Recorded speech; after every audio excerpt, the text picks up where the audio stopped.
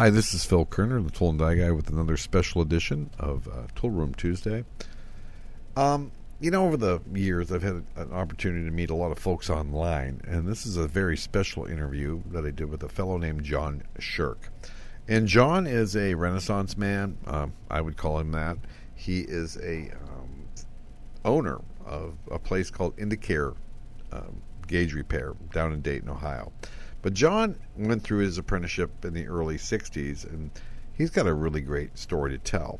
And for those of you who are wondering what the secret is to educating people, it's always about the local manufacturers, right? If you want kids interested, when John and I went through the trade, we had great apprenticeships, but his boss took it to the next level, and you'll find that out. So I hope you enjoy John's story. And watch what he talks about, how he got into the trade, and again, what his boss did to make sure kids in Dayton, Ohio, were being educated in manufacturing. I hope you enjoy this. We're in a fog warning now. I'm going to call this section the fog warning. But okay. your story, the few times we've spoken, has just been great. And you've got a beautiful story to tell about your story in tool and die making and where you ended up. But when did you start in the trade? And tell me a little bit about that story, about the day you had to go do something on top of a building is it Dayton? But you had to, they made you do that? Yeah. Yes, it was at Dayton, Ohio, and I'd gotten a summer job with, well, actually, I hadn't gotten the job. My dad got me the job with a neighbor for a company called Wayner Roofing and Tinning. They're no longer in business but the first jobs that we did were putting up copper spouting and on expensive homes, and we would solder it together and all that good stuff. But then the one day, George, the guy I was working for, he said, "We're going to downtown Dayton." I said, "Oh, what are we going to do today?" And he said, "This is going to be fun." And we got down there, and we went to right at the corner of 3rd and Main Street. There was a large building called the Gem City Building. Is that still there? Is that still there? No, it's no longer there. Okay. But the Gem City Building had a large clock at the top of it that was like a 4-sided clock, and in fact, that clock now is in the Dayton Historical Society. After they tore the building down, they did save the clock. But our job that morning was to ride the freight elevator up to the top, which was about, I want to say it was 11 or 12 stories up in the air, and get out on the roof and then put up ladders on the side of this clock and put what they called pigeon wire around this clock. and John, just give us a year and how old were you? I was 17 or 18 years old, and this was 1964. Wow. And so we went up there, and we put the ladder up, and I got about 4 steps up on the ladder, and I said, "George, I can't do this." And he said, "What do you mean you can't do this?" I says, I'm not gonna make a living doing this because me and heights don't agree. Even at that age. Yep. So at that point, I just basically told him that I quit. So I got back on the freight elevator. Well, my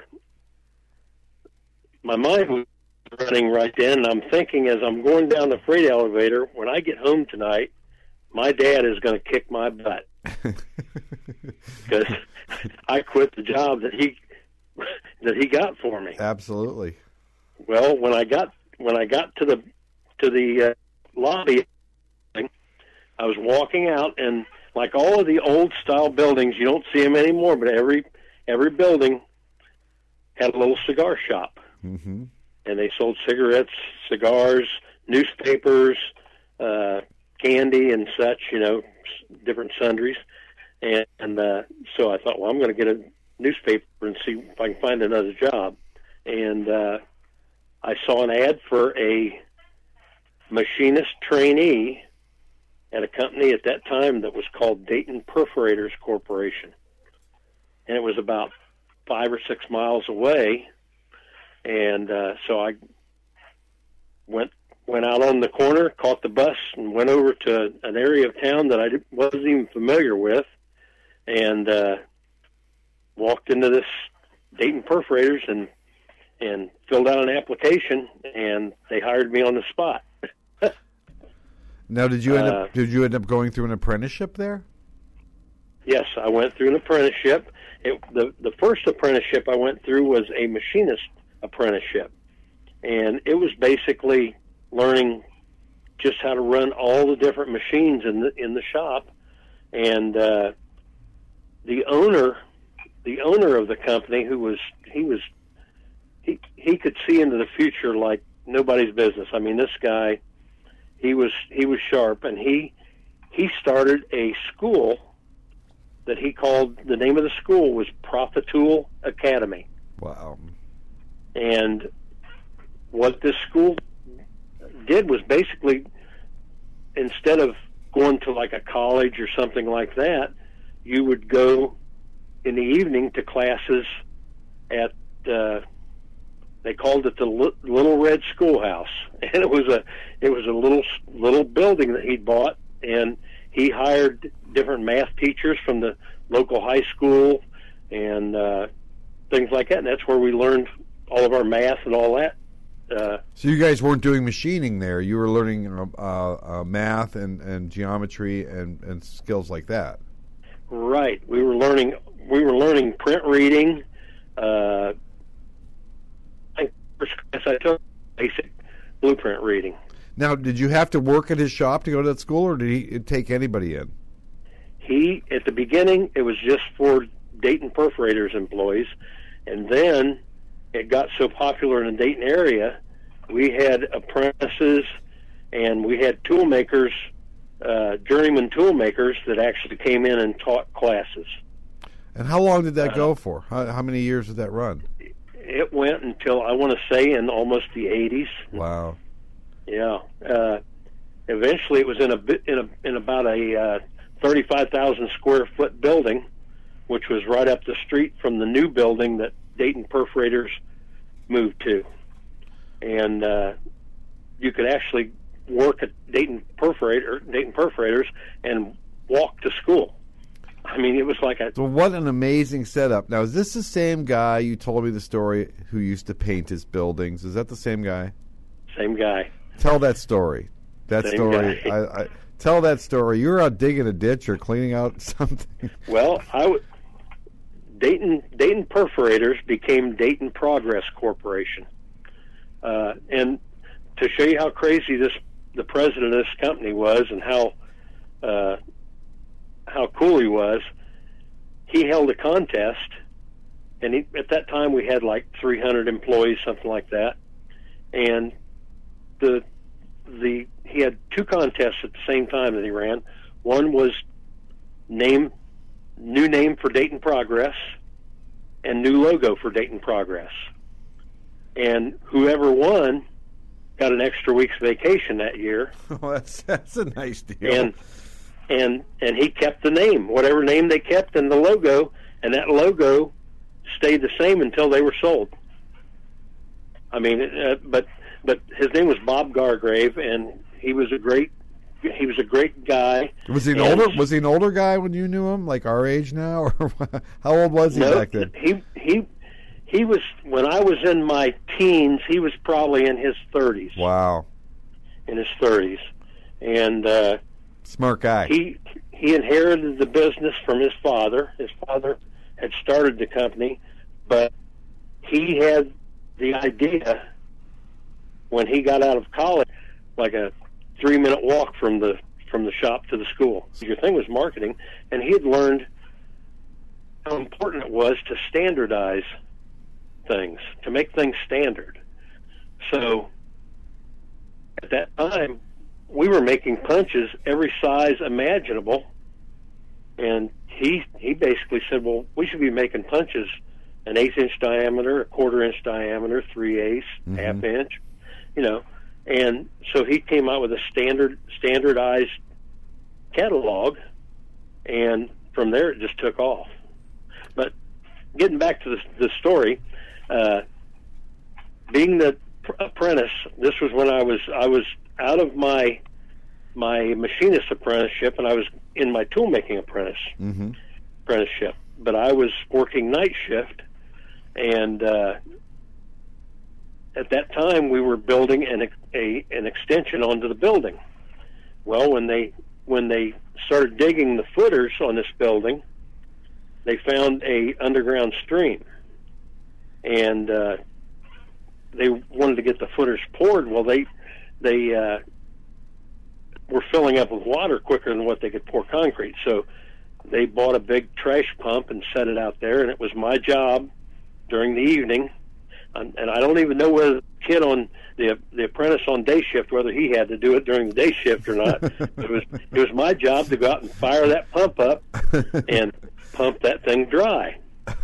And of course, just being a footer, it was all uneven. So the suction end of the pump, you had to maneuver it to different locations. And I'm down in this tree, and I'm maneuvering this thing around. I saw a shadow, and it was pitch black. And I looked up there, and here it was Bob Gargrave. It was the president of our company, and he said, "What are you doing down in there?" And I told him, I said, my boss told me I'm supposed to drain this out. He said, "Well, you're doing a fine job, young man." And so I come up out of the hole, and we're walking back, and I'm walking back with him.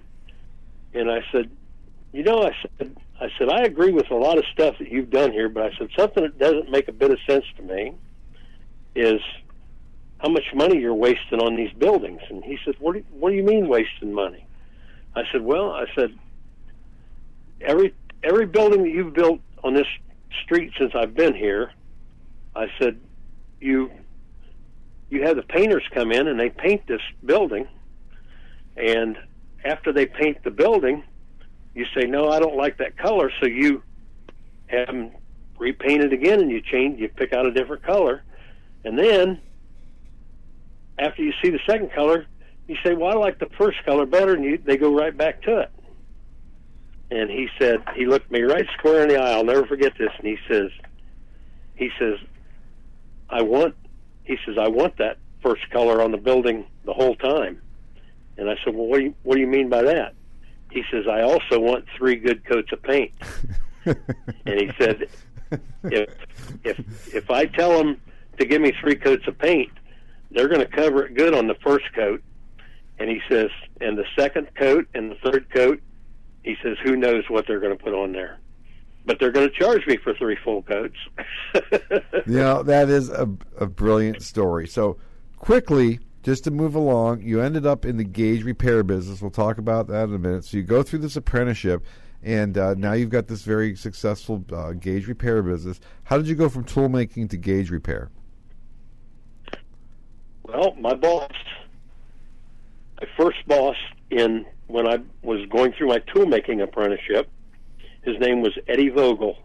And Eddie Vogel was well known around the city of Dayton because his dad was a high-quality jeweler and watchmaker. And when I say watchmaker, he wasn't a watch repairman. He was a watchmaker. Mm-hmm. He made watches. And Eddie Vogel learned the trade from his dad. And when he got in the tool and die business, he saw all these dial indicators and things, and he said, well, this is nothing but a rough version of a clock or a watch. So he started repairing indicators. And in the process, I don't know whether I became his pet boy or what, but he invited me over to his house. He lived in a neighborhood near where I lived, and he showed me initially how to take apart an indicator, put it together, and then after he showed me a couple of them, he said, okay, you're on your own. And from there on out, I had to teach myself. And if I ran into a problem, I would come in that Monday and I'd say, Eddie, I got this one indicator. I just can't figure out how to get it apart or how to adjust the hairspring or something like that. And he'd show me what to do on it, and that's basically how I learned. So you started your own business in 1986? I started in '86 while I was still a toolmaker at Dayton Progress. In other words, I worked in the tool room at Dayton Progress and traveled. Basically, we took care of machinery that was in all corners of the world. You know, Japan, Korea, Portugal, places like that. And during that time, I would work in the evening on indicators, but then during the daytime, I would work in the shop. So fast forward, it's 2018. You've been doing this 32 years. How's business? Cover that. There's not, you know, I think that the tool and die industry has the same problem that I have. Absolutely. But it's good for me. It's good. I'll bet because I don't have that much competition. Well, people don't want to send their indicators back to China to get repaired. Exactly. So you're busy. So tell us a little bit about your business. What's the name of it, and how do people get a hold of you? Well, the name of my business is Indicare Gauge Repair, and we have a website. The website is www.indicaregauge.com, and the gauge is spelled G-A-G-E. Mm-hmm. And the reason I spelled it G-A-G-E is because I never was very good at spelling, and I never could remember whether it was G-U-A-G-E or G-A-U-G-E. And I don't think anybody still knows. The place I apprenticed at was Anson Tools and Gauges. They were founded in 1945, and they went with the G-A-G-E-S. So not sure if there's a correct or incorrect spelling of that. And I'll make sure I share your information. I can tell everybody that I've sent stuff to John. It comes back flawless, a master. And I really appreciate you taking the time to spend a few minutes with me tonight. Okay, I wanted to tell you also, I heard you mention that you served your apprenticeship at Anson Tools and Gauges. Is it A-N-T-O-N? No, A-N-S-O-N. Oh, Anson. Okay, because I had purchased tools in the past from a company called Anton Gauge. A-N-T-O-N. Okay, I've seen that name online. Uh-huh. Super gauges. They were really good gauge people.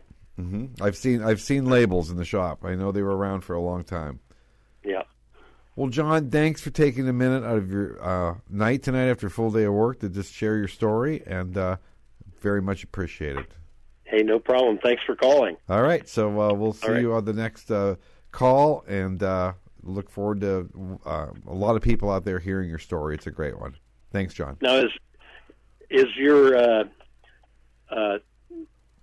I'm trying to think what you called it, the fog? Oh, you're going to be a feature of the fog. Yeah, you're going to be my first fog warning. Now, is that on Facebook every week, or? Well, I record it, and then I put it on YouTube, and then I share it on Facebook. Oh, okay. So you will be my featured fine old guy, fog, this Tuesday. I think that's December 4th. I think I'm too old to be featured in anything. Well, you know what? You'll never be able to say that again. All right. Thanks, John. Hey, it was nice talking with you. Always great talking to you. Take care. Bye-bye. Bye. So there you go. That's a great interview with a guy who has been through the trade and still exists in the trade because of the things he learned during his apprenticeship. If you like stuff like this is the place to be, right? The Tool and Die Guy, we love the stories of manufacturing. So if you've got one, please contact me. Just go to thetoolanddieguy.com, click on contact, and say, hey, I've got a great story. I'll take that story, and we'll turn it into a nice audio, maybe a video, and make sure everybody hears your amazing story in manufacturing, and that's why we're here. Besides teaching, we're here to make sure we hear the stories of the great folks who made a living from this trade that we all love. I'm Phil Kerner, the Tool and Die Guy, and we'll see you and hear from you the next time.